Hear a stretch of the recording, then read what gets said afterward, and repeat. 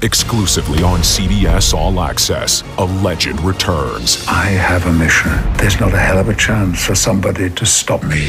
Patrick Stewart in Star Trek Picard, now streaming only on CBS All Access.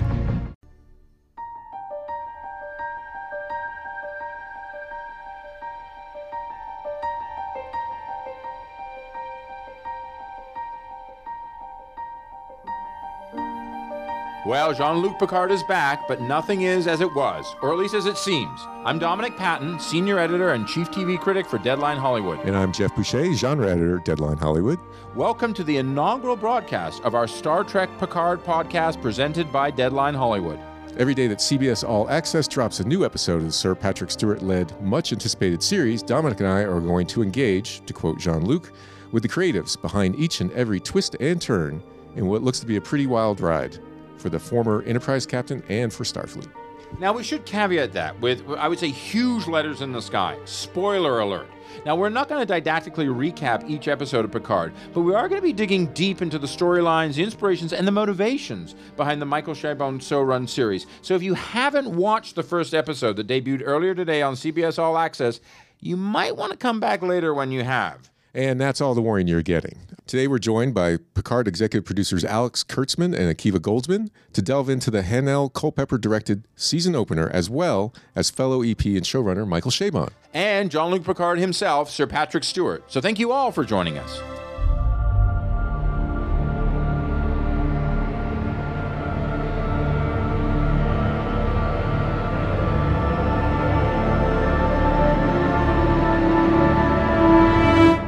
One of the things that I find most fascinating is this is the first Star Trek show that has one person in the title. That's an individual. Before, we've had ships, we've had entire generations, and that's a different dynamic, different challenge, different opportunity.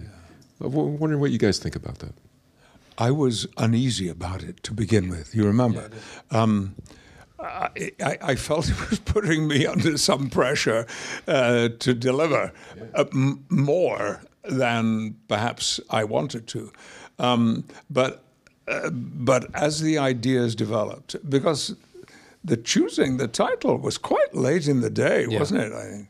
And initially, I had proposed it should be Jean-Luc. Nobody liked that idea at all. I thought I would vote for that idea. Thank you. I would vote for that idea. Yeah, you see, I thought it brought intimacy and connection and a familiarity, because people are now. I mean, they watched 178 hours of television and 8 hours of movies. So I still feel a certain amount of pressure with that in the title. And when I see it, I'm driving along Sunset Boulevard, and there is this massive poster up there. I kind of squirm a little bit. This is a story of loss and perhaps redemption. We'll see. There's 9 more episodes to go. There are, indeed. And you guys have been renewed, so, there's more after that. More redemption. But I don't think it's going to be Picard without Picard. But I will say this, is there's a sense of loss, and then there's also the sense of how do you regain? Who are you? There's a real, I felt watching it starting in the vineyard, interesting choices all around, but it's in the soil. That's what it is. Mm-hmm. You're talking about it's a different cusp of life. It's a different frontier. See what I did there? Mm-hmm. Fundamentally, we don't get the opportunity to tell stories about people at that juncture of life. Older, wondering what comes next then, not 20, not 30, not 40.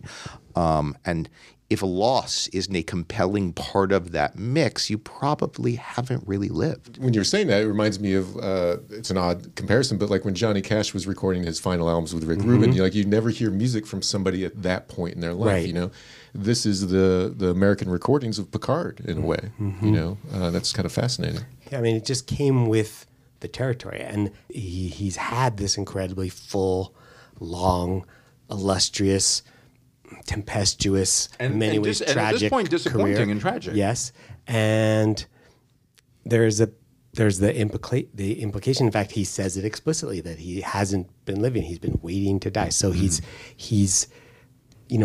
is that the end? Is he done? And what happens in this first episode is that someone comes his way that forces him to realize, oh, actually, I still have more life to live. It's like a decommissioned ship, it's like he's in dry dock, like one of the old Enterprises. Right, and obviously you recognize the trope, right? I mean, and that's on purpose. Every time I get out, they pull me back in. I mean, look, the idea of having somebody who has stepped away, step back, that's part of a grammar that is universal to storytelling, or it can be, and fundamentally. Well, it felt like you were dropping some King Lear. Well, yeah. I mean, yeah. No, really. Yeah, well, that's right. And look, and part of what we wanted to do, and we wanted to tell a Star Trek story. We wanted to tell it. So what that means is we need to involve you in it, whether you've seen every episode or no episodes. We need to engage you emotionally. We need to use story with Star Trek grammar, right, in order to seduce you into giving a fuck. And that was the outcome goal. So yes, like a decommissioned ship. What do you want to see fly more than a decommissioned ship that you loved once? Yeah. Well, the bolts hold. Right, exactly. But Sir Patrick, one thing that's very interesting about this show, besides the fact you're talking about a character that you literally have not played on screen for 18 years.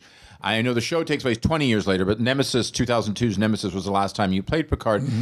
You're also an executive producer on this show. And that's, I would like to get a sense from you, because I know we talked about this in San Diego at Comic-Con. If writers, Alex, you told me this, writers want to know about Jean-Luc Picard, ask the man who can talk about him. You were in the room. These are creative decisions. How was that different for you, and how did that inform the way you saw the show and the way you wanted it to go?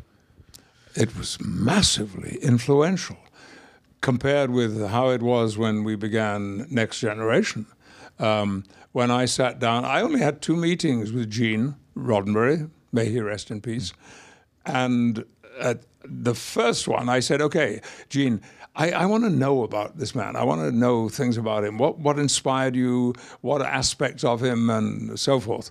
And all he did was toss a dog-eared paperback book across the table to me, and he said, "Read this." And it was one of the books in the Horatio Hornblower series. Yeah, that means something to you. Yeah, good. And I had read them when I was a young teenager, so I knew pretty much what he meant. And so Horatio Hornblower became the foundation for Jean-Luc.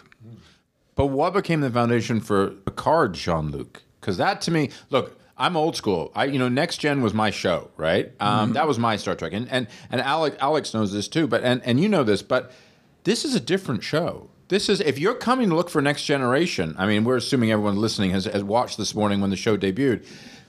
Sorry, this is not Next Generation. Well, we have, I think, Alex, been frank about this not being Next Generation. Yeah, it's very clear from the start. Right, the minute you stepped out on stage in Vegas, that was the message.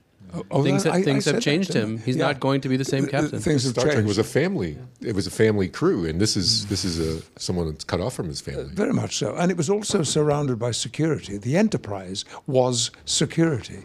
All the Starfleet personnel were security. The intimacy of the commanding aspect of the crew was security. All that's gone. Alex, there's clearly a template. You guys clearly, there are multiple plots. I mean, Geoff and I have been talking about them since we watched the first episode. Just all the different plots. But that, to me, that's the emotional core here. Loss. Mm-hmm. Very much so. What Jean-Luc says down the line is, "I let the perfect be the enemy of the good," and it's interesting because Picard, I think, represents the ideal of the perfect captain. Right? He's a leader who, in the most difficult times, when the vice is tightest and when the world is the grayest, he somehow finds a way to shine a light toward what is morally correct. Mm-hmm. And he's held on to that as such a huge and fundamental part of his identity. And this horrendous thing happens that you'll see more of in the second episode that really puts that to the test. And Picard throws down with the Federation in that moment and says, this is the time for us to be our most magnanimous. This is everything you're now talking about doing is fundamentally against what I believe the Federation is. And he didn't really allow it to be a conversation. And when they weren't responding the way he wanted to, he kind of took his toys and went home. And he has regretted that. In many ways, he's been telling himself it's fine, but he has regretted that. And much of what you begin to see is this sense of loss. Not only loss of, wow, I actually sat down when I should have stood up, but if you go back to Nemesis, he's also dealing with the loss of his best friend, who, by the way, didn't even give him a choice in his sacrifice. I mean, it is a matter of seconds before he just slaps the transporter on Picard, and Picard's out of there, and Data is gone forever. Right. So he never got to reconcile that. Right. So he's been sitting in this vineyard now for over a decade and a half, more than that, and he is sitting there with loss, and he is sitting disengaged, and he's pretending, he's trying very hard, as you see in the pilot, brilliantly portrayed by Patrick, to make it all feel okay.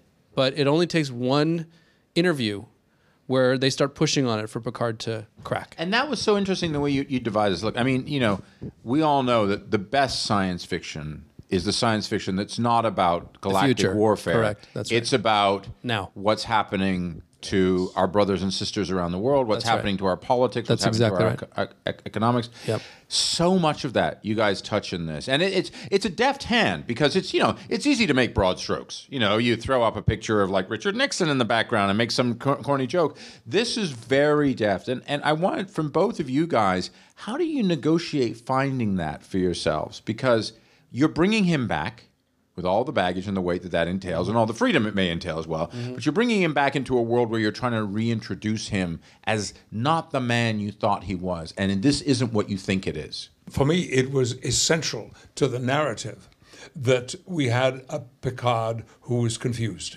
who was unclear about what he had done, but at the same time suspecting that he got something seriously wrong and that he is responsible solely for what happened. There are other things too, but that I've just been articulating is the center of his issue. And so right from the get-go, we are possibly made a little uncomfortable about what his world has become. A lot uncomfortable, honestly. Thank you. Yeah, because we know him so well, and we have seen him in so many situations, multitudes of situations and relationships and challenges which he has handled brilliantly. Not anymore. I thought we were here to talk about a supernova. A group of rogue synthetics dropped the planetary defense shields and hacked Mars' own defense net. Yes. Wiping out the rescue armada and completely destroying the Utopia Planitia shipyard. The explosions ignited the flammable vapors in the stratosphere. Mars remains on fire to this day. 92,143 lives were lost, which led to a ban on synthetics. Yes. We still don't know why the synthetics went rogue and did what they did that day. But I believe the subsequent decision to ban synthetic life forms was a mistake. Lieutenant Commander Data, operations officer on the Enterprise, was synthetic. Did you ever lose faith in him? Never. What was it that you lost faith in, Admiral? You've never spoken about your departure from Starfleet. Didn't you, in fact, resign your commission in protest? Tell us, Admiral. Why did you really quit Starfleet? Because it was no longer Starfleet. I'm sorry? Because it was no longer Starfleet. This first episode, whatever the anticipation or expectations around it is, set up has to be, or for lack of a better expression, re-entry has to be a big part of this. In terms of, I'm always interested in the mechanics. I guess not to really use too much of the ship analogy. I mean, we're so good at this by now that literally, if we don't do at least one a sentence, we're fine. Yeah, we're and extra points for naysayers. Oh, yes, fair point. Clearly, my game's a little down on this one. I will return stronger and better. But I did want to say one element of that is how hard is that to maneuver and negotiate? Because Patrick is part of the room. He is, honestly, if you want to ask someone, well, who is Jean-Luc Picard? It's like, well, that guy knows. Ask him, right? And that's a part of it. But how do you find that? Because you're talking about and through a man who is at an older stage of his life, regrets and accomplishments, of course, but you're also trying to but we're trying to set you up because we got more of this. We got 9 more of these, and oh, by the way, we haven't told you, but now you know, we got probably another 10 more to come, even then more, because we're coming back. How do you find that? Because people, what they want is, boom, he lands, Data walks up, he says engage, and pretty soon Klingons are running. Right. Well, I mean, I think there's 2 things. Like, one is that's what people think they want. And I understand that. Like, as a fan, I remember when TNG premiered. And what I thought I wanted was more TOS, right? And when I didn't get that, it took me a while. It took the show a little while too. But I didn't love it at all at first. It took me time. And I had to lose that thing of wanting more Kirk, more Spock, more, all the things that I loved about TOS. And, if we just completely slavishly attempted to recreate TNG now with the entire legacy cast and an Enterprise, and they're going out on missions and they're going to planets and all the things you think you want from another, when you hear that Patrick Stewart's coming back to play Picard, it wouldn't work. It would disappoint you. It would, of course, be a disappointment because you can't actually have that back again. And it's still there. It hasn't gone anywhere. You can still watch it and enjoy it. But it would inevitably come as a disappointment. And so, that's one thing we, in a sense, didn't really worry about. You've seen that with the original series movies, some of the later sequels. Well, I think fan service is getting a bum rap as a phrase, and I understand it. But we're now saying fan service without fan engagement, right? And fan service without human engagement. I mean, I hope what you saw from the first 3 is that we love my first Star Trek convention is 1976, right? I mean, that's pathetic. This is long. Oh, that's not pathetic. Or beautiful. Or back beautiful. In style. But I mean, it is. But it wasn't then, right? It really wasn't then. Hey, you were an innovator. Let's go with it. Let it happen. Thank you. Fundamentally, the truth is that what we had to finally do is rely on each other, like to create a cohort where we were like, would you like it? Because I would like it. And we really love Star Trek, and we really love stories. Like Star Trek may be in the firmament of our ability to tell stories, but our careers haven't been about telling Star Trek stories. We told all sorts of other stories, and now we get to use Star Trek grammar to tell stories, or our abilities to tell Star Trek stories. But isn't that that's to me is when science fiction is its greatest strength? Because that is the story. The story is, it's not about an interplanetary journey. That's right. It's about a group of people of differences and diversity and conflict and searching for a purpose and unto themselves. That's right. And trying to answer some fundamental questions like, what does it mean to be human, and what is the point of our life, and how do we get ourselves out of this mess that we're in? And Star Trek has been offering answers to those questions in the form of stories from the very beginning. It's interesting to see the performance in that first episode, and as it goes on, the physicality that you chose and brought to absolutely. it. Tell me, I'm curious. No, it's very clear. I mean, to me, it seems what you're just talking about now, he seems lost. He seems like he can't put a finger on things. He seems tentative. He doesn't have the crisp presentation that we've seen in the past. And I noticed in subsequent episodes, we start seeing difference. So it's not very obviously a choice.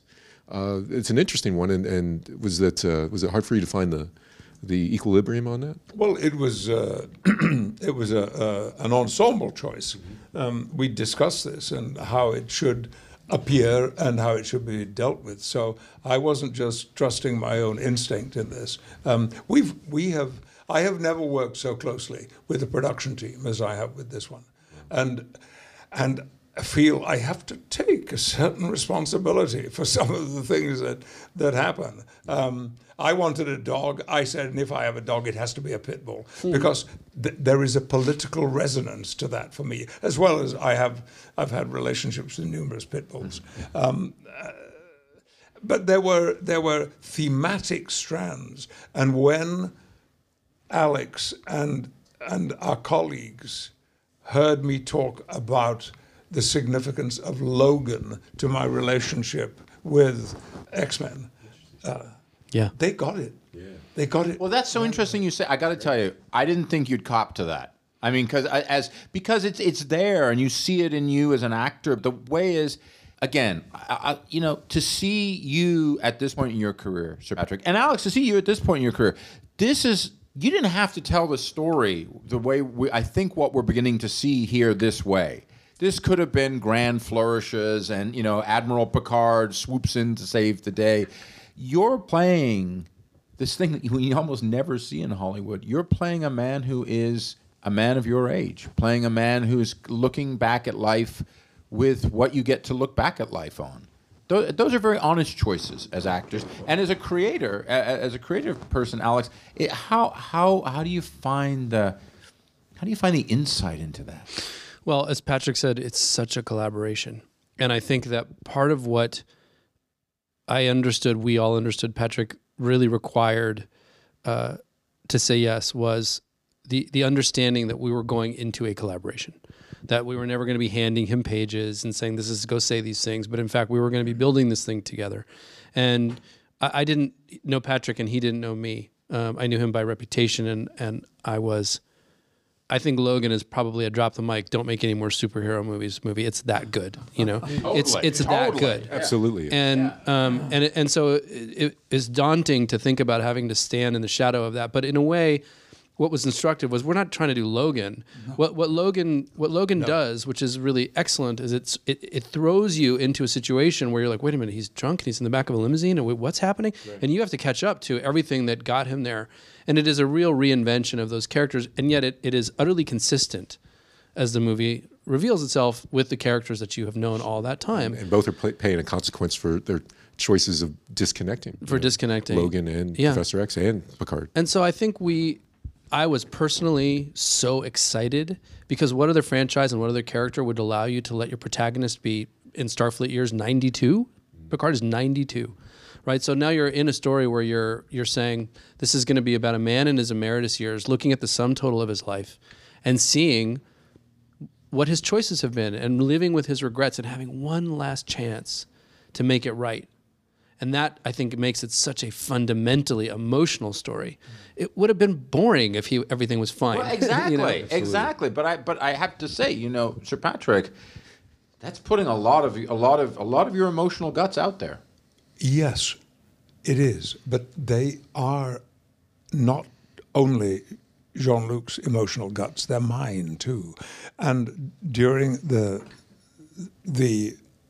7 seasons of Next Generation, I found that Jean-Luc and Patrick became closer and closer and closer until finally they overlapped entirely. And I no longer, and this is going to sound somewhat arrogant, but I felt I never had to study and analyze what Picard might do or say or what things meant, because I already knew. Because it was me as well. And I've never had that experience before where my nature and a character have been so closely associated, and they were in Next Generation. So I came with this rucksack full of history, which I had lived through, which I had shared. So it wasn't like recreating a character. It was like beginning to write an autobiography, a very personal autobiography. And that's what it felt like. And I've been working... What a beautiful way of terming it. I think that's really beautiful. I really do. It was. I mean, one of the things I'm very proud of about the show is that I don't think Picard is different than the man he was on Next Generation. He still is that beacon of hope. He still has his moral compass pointing in the right direction, but circumstances have changed him so much. And his response is different, and his circumstances are different. That thing, I think it's Cornel West talks about it. There's the difference between hope and optimism. Mm-hmm. Optimism is based on evidence. I think the economy is going to get better. Why? Well, if you look at the employment numbers, they're looking good. Sure. Hope is based on faith. Yeah. It's based on a core instinct of character. And I guess that's what I meant when I said he feels different, because Jean-Luc on the Enterprise was, well, I do this, I'm the master, I'm the philosopher warrior. This is not that man. Right, as Patrick said, it's much easier to be that man when you have a great army behind you. Sure. It's much, much more challenging to be that man when you don't. And that makes it a much more interesting story. So I think, I can't tell you how clear Patrick was and how there was no vanity. He's like, I'm going to portray this character as he is and as he would be. And it's not always going to be pretty. And I want people to see the lines in my face. And that's what we're going to do. And so when you have an actor who's willing to do that from the beginning, you say, okay, you have now set down a gauntlet. We have a tremendous responsibility, not only to Patrick, because we recognize that he had said no many times, but to the character, because people love the character so much. And if we betrayed some fundamental aspect of either Patrick or Picard, it would have been the worst mistake we could have made. Well, that's all for the first edition of the Star Trek Picard podcast presented by Deadline Hollywood. I think we've covered a lot of Federation space today. I agree, indeed. And thanks to all our guests, some of whom will be joining us in the weeks to come as we go behind the scenes and into the scripts of this return of Jean-Luc Picard. A very different man now in a very different time. Indeed. Remember, we'll be back every Thursday at 2 p.m. Pacific, 5 p.m. Eastern, on the same day that a new Picard episode drops on CBS All Access all season long. See you next week.